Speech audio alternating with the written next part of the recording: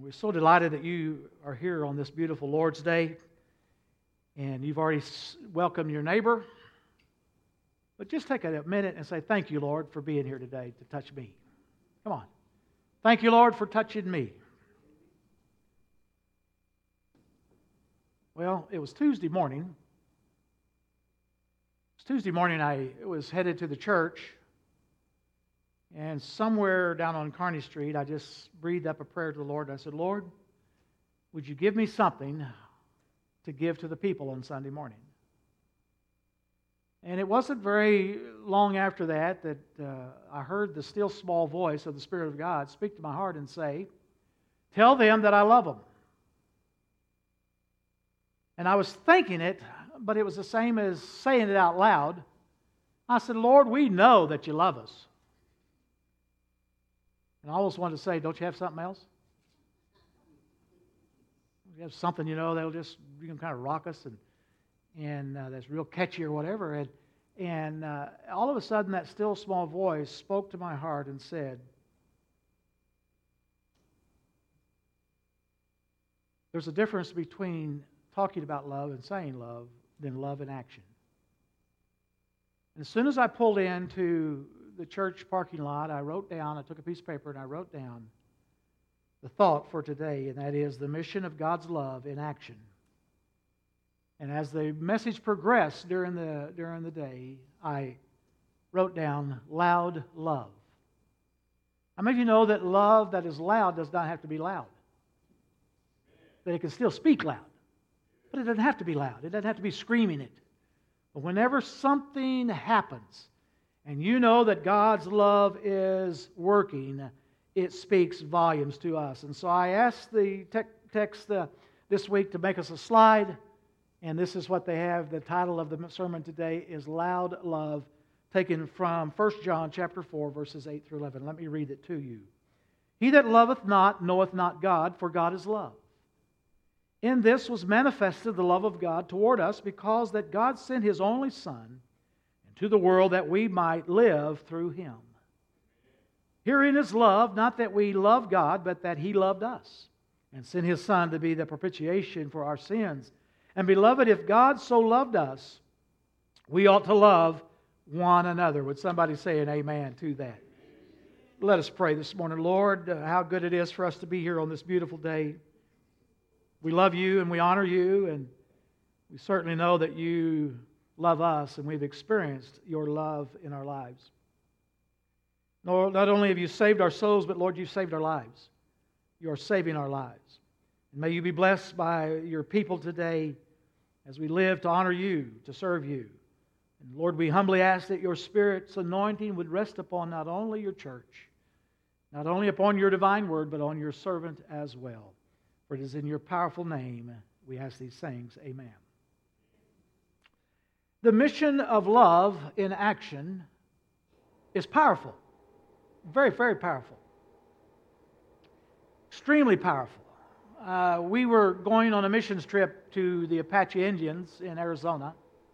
Sister Blackard and I had taken my mother and Nathan as a baby, and we were going out to spend some time. She wanted to spend some time with her folks, and so we said, we'll drive you out there because we're so close. We're in Arizona. We'll just be so close. And on the drive out there, Sister Blackard, she began to write the agenda.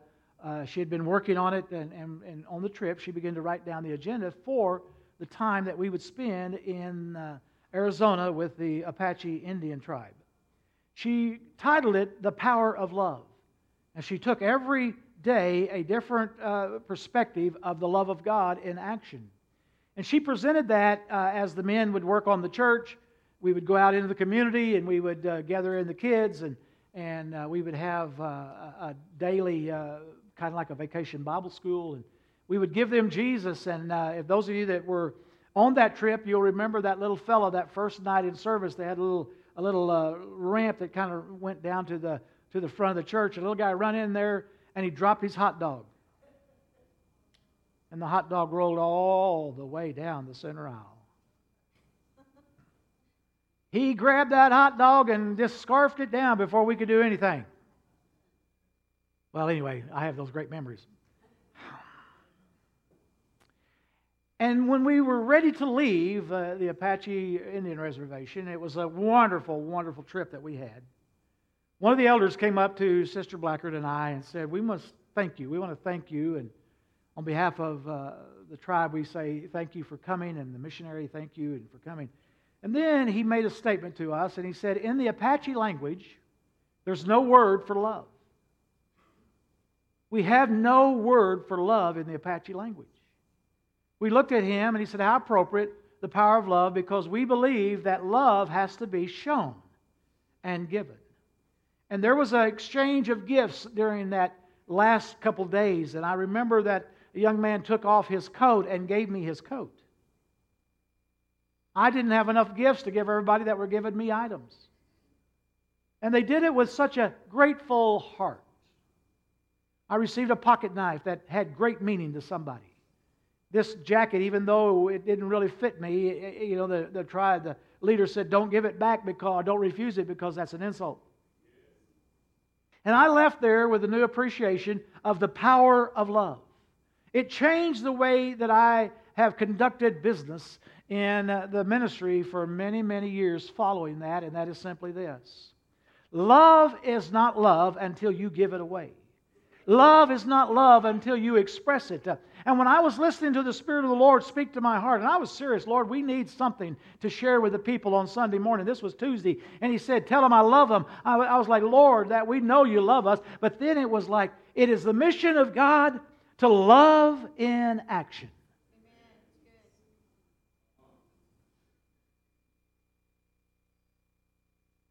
So I went and I began to look at Scripture to find out love in action. And I found the love of a mother. The love of a mother. It is found in the book of 1 Kings. The Bible says that there were two ladies that lived together. They were both prostitutes. They both had children about the same time. And during the night, one of the mothers rolled over and laid upon one of the children, and the little baby died. And the next morning, they went to the king, and the one lady that had rolled over on her child, and she suffocated her own child. She went before King Solomon, and she said to the king, she said, we were in the bed, and we had the children, and my friend here, she rolled over on my child and died. What had happened was she had switched the babies.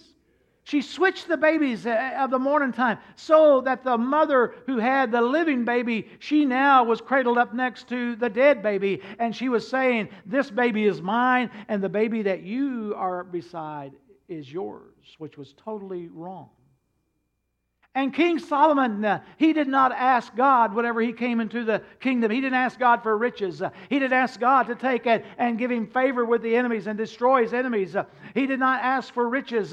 He simply said, Lord, give me a spirit that I can govern wisely. I can govern the people righteously and rightly. And God said, because you have not asked for the material things, I'm going to give you not only wisdom, but I'm going to give you everything that the kingdom has to offer. And so King Solomon, a wise man, he listened to them with a heart open to find the truth. Oh God, if only our leaders would look for the truth. Only if we would look for the truth. If only we would tell the truth and look for the truth. Amen. And so King Solomon, he looked at the situation and he said, bring me a sword. I'll take care of this situation real quick, girls. God granted and made us with 2 eyes, and 2 nostrils, and 2 ears, 2 hands, and 2 feet. Oh, but 1 mouth.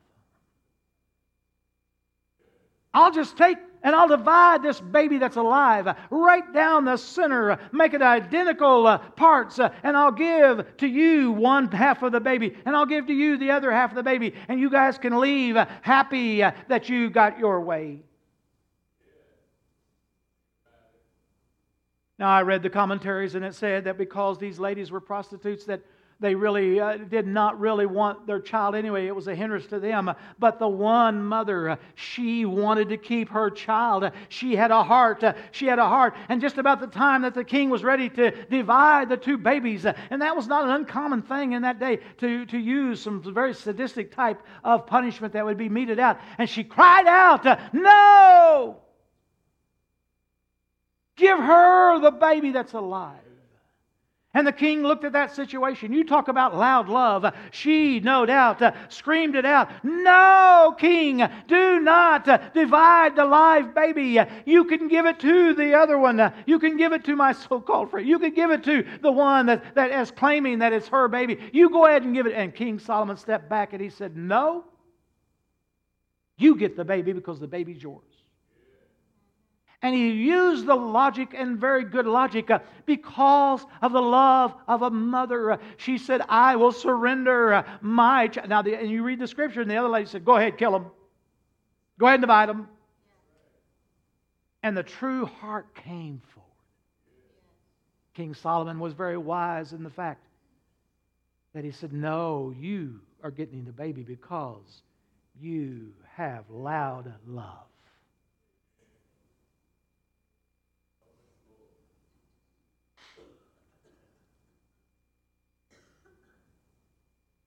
Sometimes wisdom defies that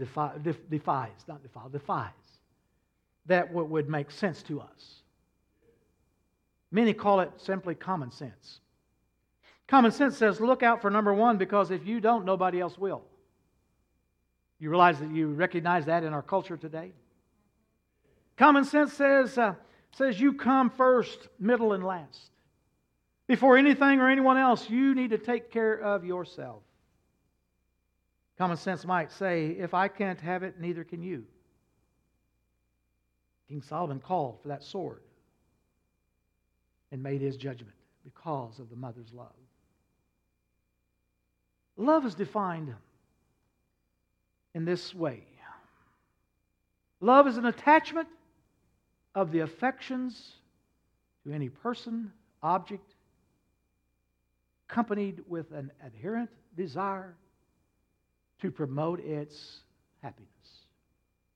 By abstaining from anything that would cause injury to come to it.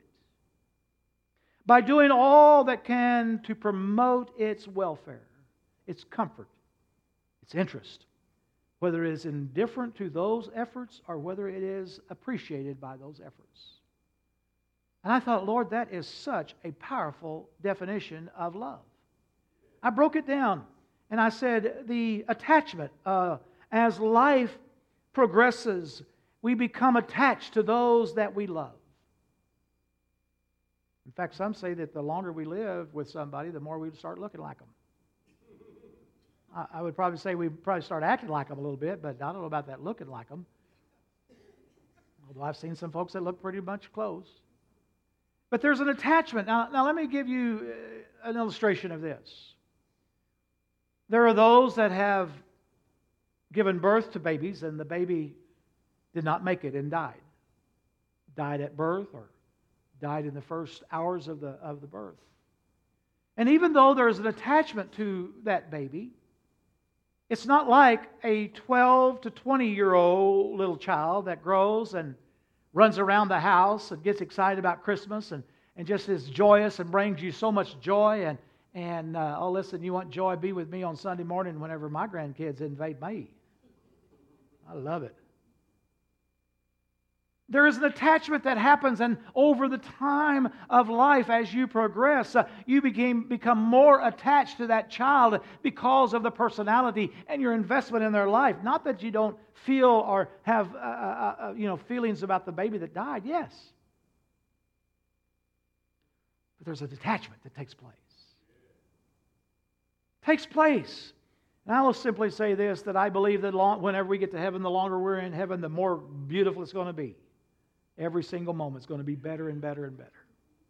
And I think if you miss heaven and you wind up in hell, it's going to be worse and worse every day. Number two is the affection. Affection is an ongoing process. You know, they tell you to become friends before you can become married. And I think that's a pretty good formula, amen. If you can't be friends before you get married, it's going to make you friends after you get married. I know, Pastor, you're just meddling. No, I'm just following my notes. Affection is ongoing. It's a pronoun. In other words, it is active, it's alive, it's ongoing. And I will tell you that every moment of your life, as you are making that attachment to something or someone, and you are affectionate in your response, it is pronoun. It is actively working. Have you told the Lord today you love Him? You have, and you've shown Him that you love Him by simply coming to church. You can love the Lord without being in church, I understand that. But then we would be denied your presence. And I like your smiles. Amen. Sister Kathy, you had it right. They look good, don't they? Amen.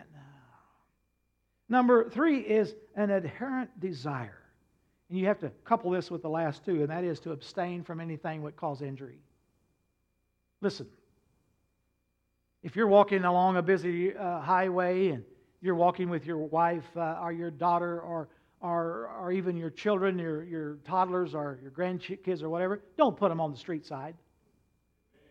Get them over on the other side. Get them on the safe side. Get them over there where that you know that you can protect them. Oh, come on, preach with me this morning, church. And get them over there where that can be protected. Amen. Don't stick them out in harm's way. Don't put them out there where that something bad could happen. You have this adherent desire, amen, to abstain from anything that would cause injury. Be careful what you say out of your mouth. Be careful out of a moment of anger or a moment of spite to say something that you will regret for many, many weeks. Be careful because of the fact is there should be a desire to abstain from anything that would cause injury. And then lastly is appreciation efforts. You keep on showing love even if it's not appreciated.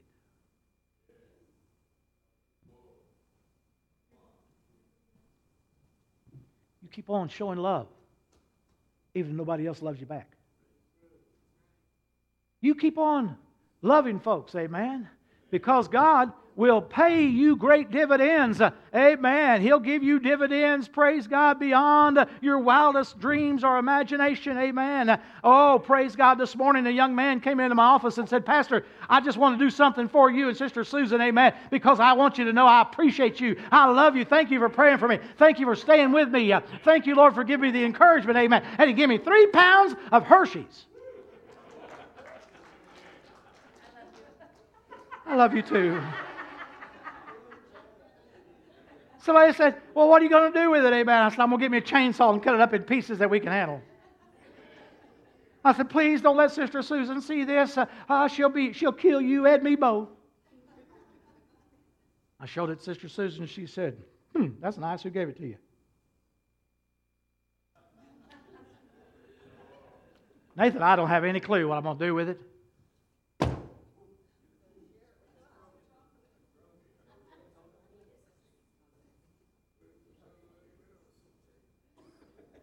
I know you're dying to know who it was that gave it, but I'm not going to share it.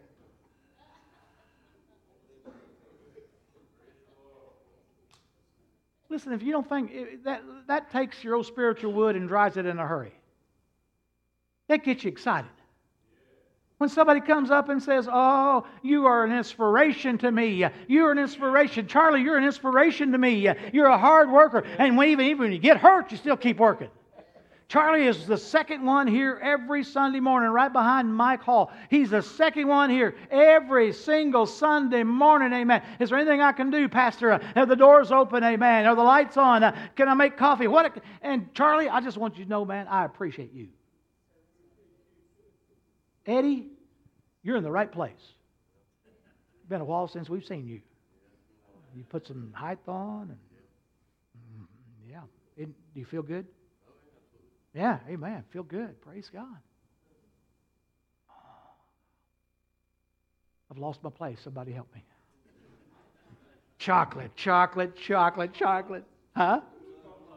Do what? Keep on loving when they're not loving back. Yeah, keep loving whenever they don't even love you back. Amen. Oh, praise God. And so, this mother shouted out loud. Number 2, the love of a stranger.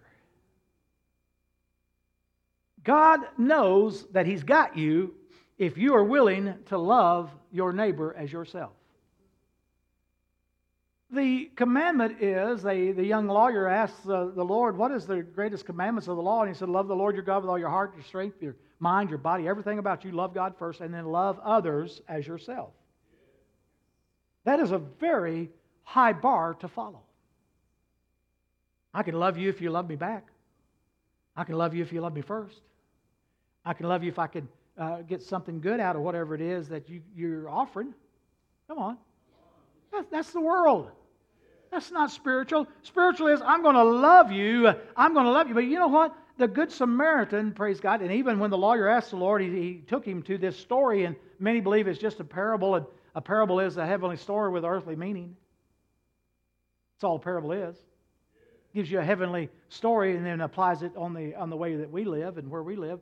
Whether it actually happened or not, I don't know, but it sure is powerful, because the Lord said basically to the young lawyer, says, listen, there was a man going down from Jericho. He was going to Jericho and to Jerusalem, and he got attacked by thieves. They beat him up. They stripped him of his raiment. They took his sandals. They took his money, and then they left him for dead. And guess what? 3 men came along the way. One of them came, and he was a priest. And he looked at him and went to the other side. Didn't even look at him, went to the other side. The other was a Levite. He didn't look at him. He went to the other side, even though they knew he was there. But the Samaritan, who was despised of that day, stopped and began to minister to this beat-up man. Now, here's what I wrote down. Love is good when you look at the direction of the hurting. Think about that just for a moment. If you're looking at the hurting of this world and you're looking at them, or you're looking at somebody that's hurting in this world, that's commendable. But that's not the kind of love that the Lord spoke to my heart on Tuesday morning. Love is to stop your own agenda and to consider and look. But that's still not the kind of love that the Lord was talking to me about. The kind of love that the Lord was talking about was, stop your donkey. Stop your pickup. Never mind. Get up off your donkey. Roll up your sleeves. Get down into the ditch with the guy that's bleeding to death and take and begin to minister to keep him alive. I'm not literally saying find somebody that's about to die and take and just, do what. No, I'm saying you got to look in the direction of the hurting. Now, then you got to stop your own agenda and say, you know what? Where I'm headed today is not as important as what the Lord's trying to get me to do. Stop and get off your donkey and get dirty. Now we're getting to get into the loud love. Huh? Are we not moving into loud love now? Because you see, loud love gets off your donkey and gets down it drives for miles to get somebody. Loud love, amen, is to stop what you're doing and say, you're more important than what I've got going on. I'm going to pray with you. I'm going to stop and pray with you. And then loud love says, here, you ride on my donkey and I'll walk. That certainly is not the love of the world, is it? You get on my donkey. I'm going to put you on my donkey. And then when you get to the place where that he can spend the night and get out of the heat or the cold or whatever it was, and he says, listen, whatever it takes to make sure that this guy is taken care of, when I come back through, I'll settle up with you and I'll take care of it. Wow, that is loud love. When you pull your billfold out. Thank you, Brother Randy. Anybody getting anything out of this message this morning?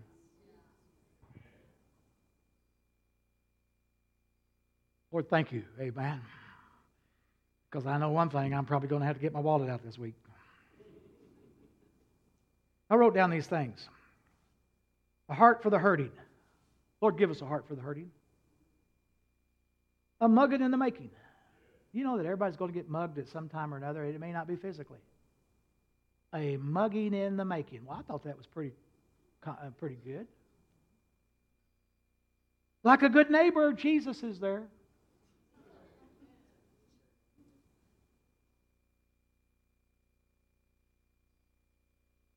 Tuesday was such a good day.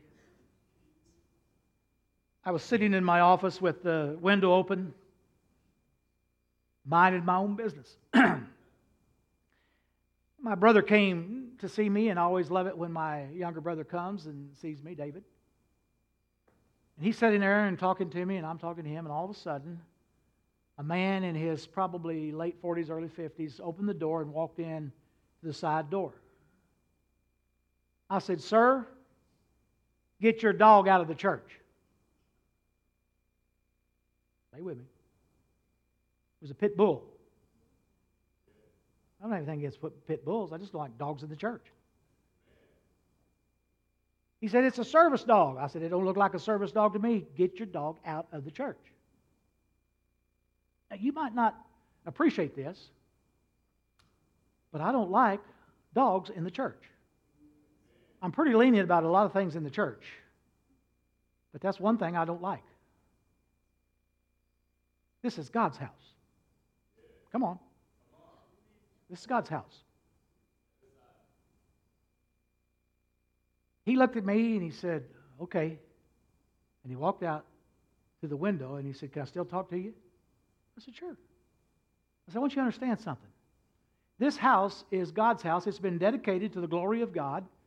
And I just have a thing about dogs." The reason why I have a thing about dogs is because I was a presbyter at one time, and we were installing a new pastor in a church that had struggled and struggled and struggled. And when I met up with him with another minister, amen, he brought 2 dogs into the church. And it came down and jumped up on the altar and was up on the platform and everything. And I said to the man that I was with, I said, "He's not going to amount to anything here. Come on." Let me put it to you this way. A youth pastor had a Christmas program one time, and he got a camel in here, and he got a donkey in here, and all kinds of other things. And when they got the bill, it was $20,000. I can see that you animal lovers are not happy with what I'm saying today. Young man him and his buddy put a little donkey inside a little baby bull inside of a lady's house, and it tore the house all apart. And they swore up and down that they did it, but the mother swore up and down they didn't. But you can bring your kids to church. You can bring your grandkids to church, even if you have to put a collar around them and bring them in.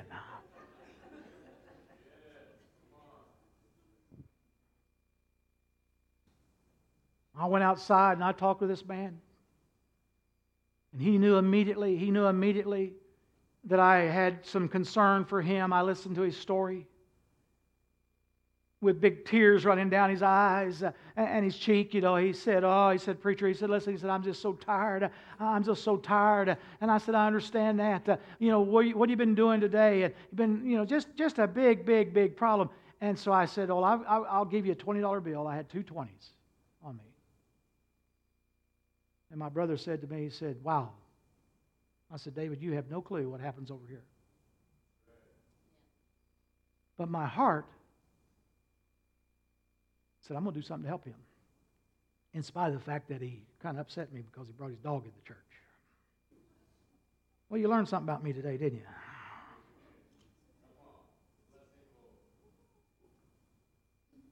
My brother looked at me and he said, "Wow, will you get your money back?" And I know I'm working on the message, and I'm going, Tuesday, loud love. May it speak to somebody. May your actions speak to somebody. Well, I wish I hadn't shared the dog story, because some of you are looking at me like daggers. You're just, I can't believe he's not a dog lover. I am a dog lover. We might as well just pray and dismiss and go about our way. I love dogs. I love dogs. I love dogs.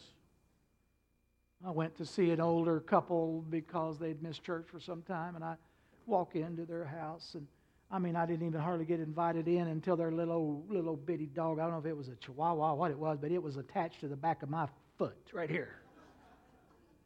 I'm trying to get it off of me, and I'm saying, Lord, if I drop kick it, they're going to leave the church. If I step on his little head, it's not going to be good, amen. And I finally got it off my leg, amen. And about 4 months later, the word got back to me, Pastor, don't come see us anymore. You've heard me tell the story about my mom and dad going to see this lady who stepped on the foot of her wolf dog on the front porch. And it literally took about half of her heel off. She went to the hospital, had it fixed, and come back home. And they went to see her and to see how she was doing. And when they pulled into the driveway, here comes this crazy big old wolf dog. And they said you could just see the muscles rippling in his chest and his tongue hanging out, and his ears are running like this. And it gets on my mother's side of the car and just starts showing its teeth and growling and carrying on, and just like, I dare you to get out of the car. I dare you to get out of the car, amen. And the poor little old lady in the church, she come hobbling down the front porch and said, "Oh, get out, Pastor, he won't bite." I'm going to wind up my dog stories here real quick. I'm in trouble, Sister Laura. I'm in trouble this morning. Woo! I'm digging a big hole, amen. My dad and I, we went to visit an older couple, amen, and we turned and walked around the corner, and we knew this in the back, and we opened up the chain link fence, and we walked in, and this big, beautiful, big old black husky dog come running at us, and you can tell when they're happy and when they're not. If their tail's doing this number, you're probably safe. But if it's like this, boy, you're in trouble. And that big old dog come running around the corner, and I'll never forget what my dad did. He said, "In Jesus' name." And that old dog went, "Arr!" Oh, so much for dog stories. A dog has 1,400 pounds a square inch of bite when it bites down on you. 1,400. That's a lot. But God so loved the world that He gave His only begotten Son, that whosoever believeth in Him should not perish, but have everlasting life. For God did not send His Son into the world to condemn the world, but to save the world through Him. This is my commandment, that you love one another.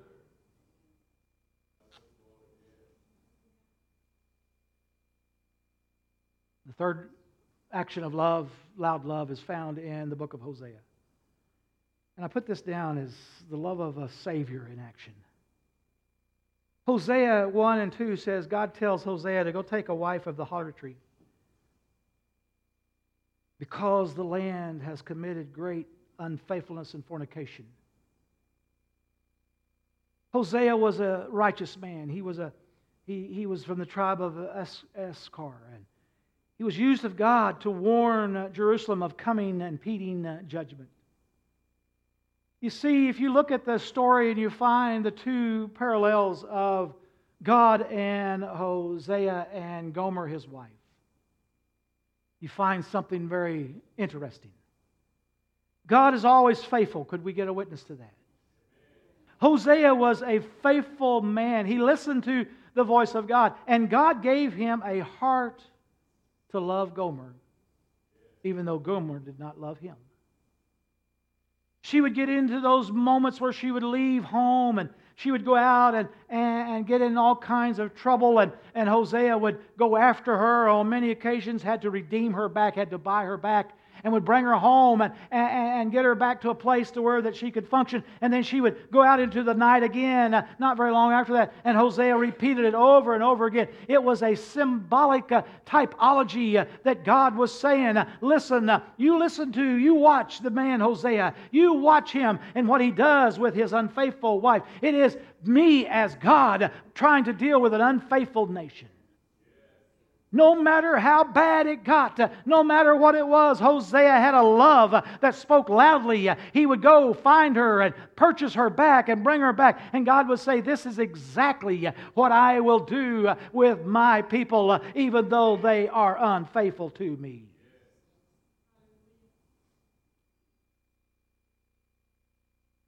Father overheard his two boys speaking one day. The one son said to the younger son, listen, you better do good or Dad won't love you. You better do good or Dad won't love you.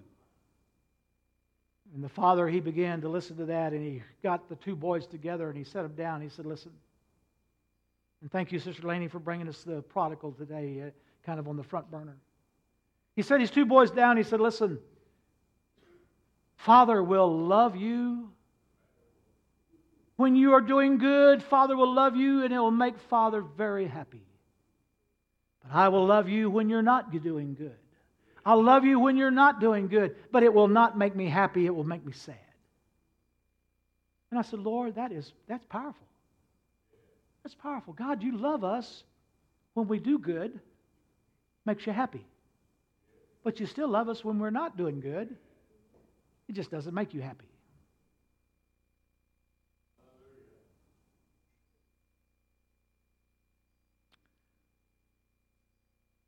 Like Hosea, he would go out in the night and find his wife Gomer. Buy her back, bring her home. God is out looking for the wayward, the prodigal.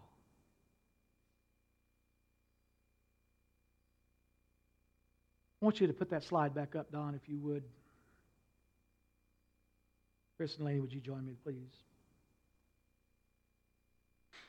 There was a man by the name of William Dixon. William Dixon was a good man. He had lost his wife.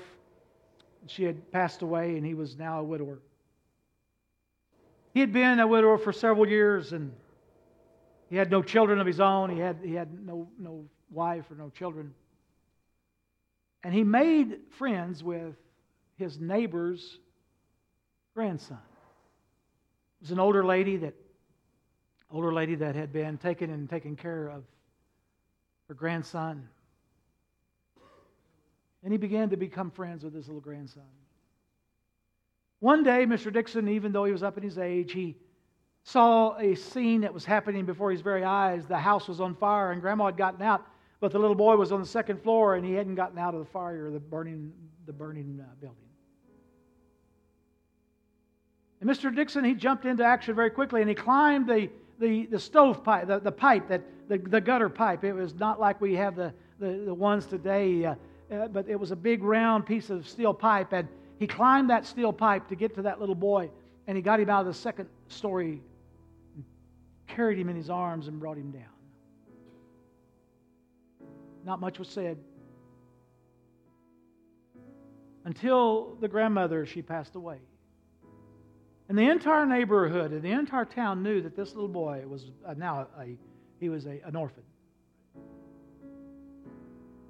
And several began to petition the court to let them take him and raise him as their own. Mr. Dixon was one of those that petitioned the court. And they gave him a court appearance along with two other finalists. There was 3 people.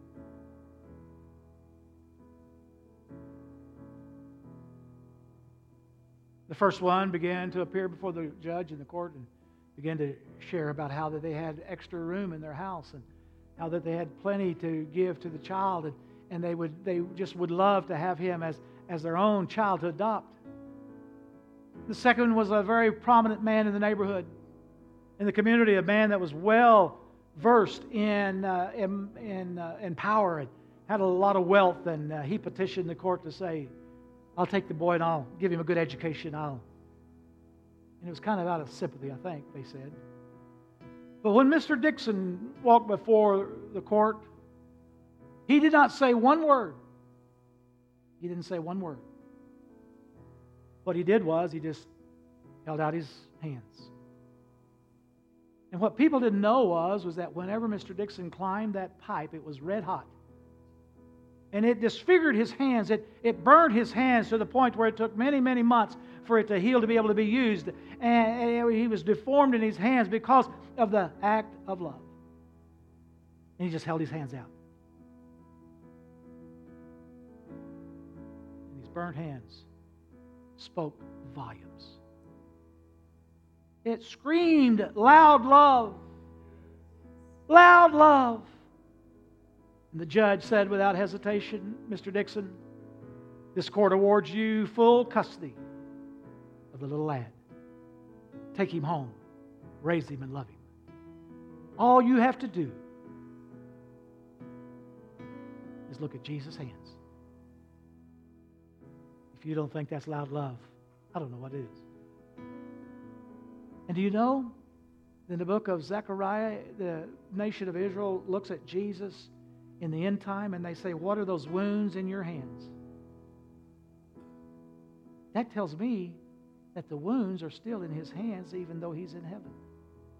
In other words, He never forgets what He did for you. About the time that the world is ready to cut us in two and say, you know what, you can have half and you take the other half, the Lord steps up and says, no, I give you love. I give you life. I trust this morning that this message has blessed you. Because I will tell you that without question, it was God given to your pastor. When I close the book in my office and set it aside with the message completed, all I could say was, Lord, thank you for showing me your loud love. Help me to have loud love. Help you to have loud love as well. I asked the Lord one thing this morning, and that is, Lord, if you want a missionary to come to church, you send a missionary to us this morning. And I haven't asked, even though I've been looking here, is there anyone here that's a missionary? All right? So we were going to take you on for a year. Wait till I get this out among the preachers and the missionaries. Should have come north side.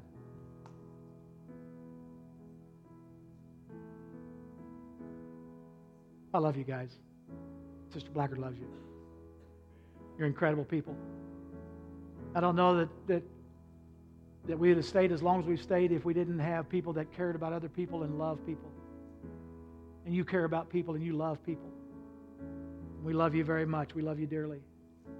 But what we must do quickly because time is running out. Would you pray that God will give the missions committee today wisdom and direction as we open up and we talk about missions at Northside and the next quarter that we have on the agenda?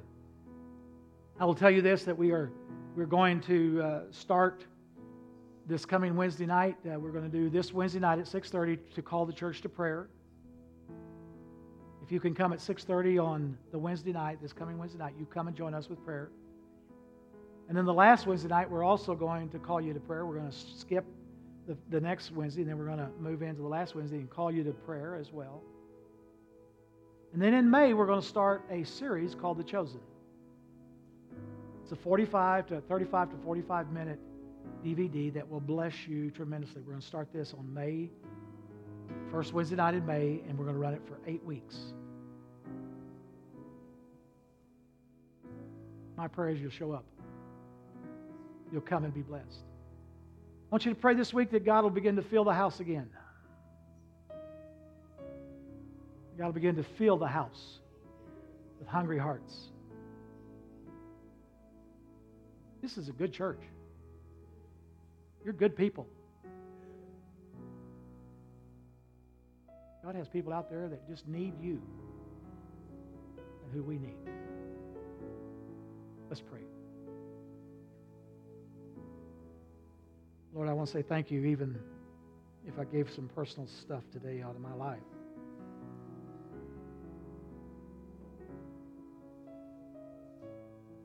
We love you, Lord.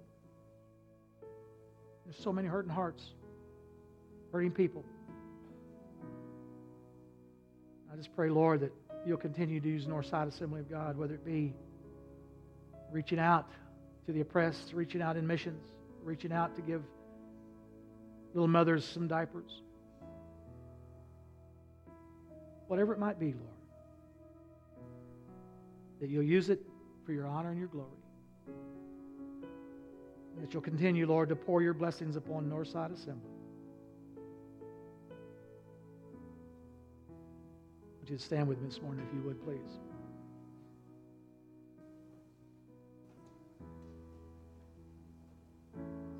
Is there one here today that you just want to give your heart and life to Jesus? You say, I'm just ready to come back home. I'm a prodigal. I'm ready to come home to Jesus. I'll walk you and lead you through the prayer. And you can leave here with all of your sins covered by the blood of Christ. Calvary is loud love for you. Is there one that would just simply raise your hand and say, yep, it's me? All right.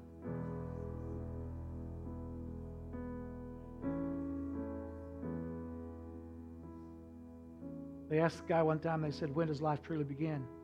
And he said, well, life begins. One of them said, life begins that when the baby is conceived in the womb. And they, well, that's interesting. Another one said, well, life begins whenever that baby takes its first breath. And the Assembly of God boy said, life begins when the last child is married off and the dog dies. I just had to put one more in there for you, amen. I want to receive a lot of letters out there, amen. Send them on, amen. And we'll pray for you, amen. I'm a dog lover, I am, but I just don't want them in the church. Make sure you give one of these missions committee members a little cash so that we can take on another missionary downstairs, and we'll talk about who that might be. God bless you. Have a great day. Amen. God has been good to us, and He's been good to you. Amen.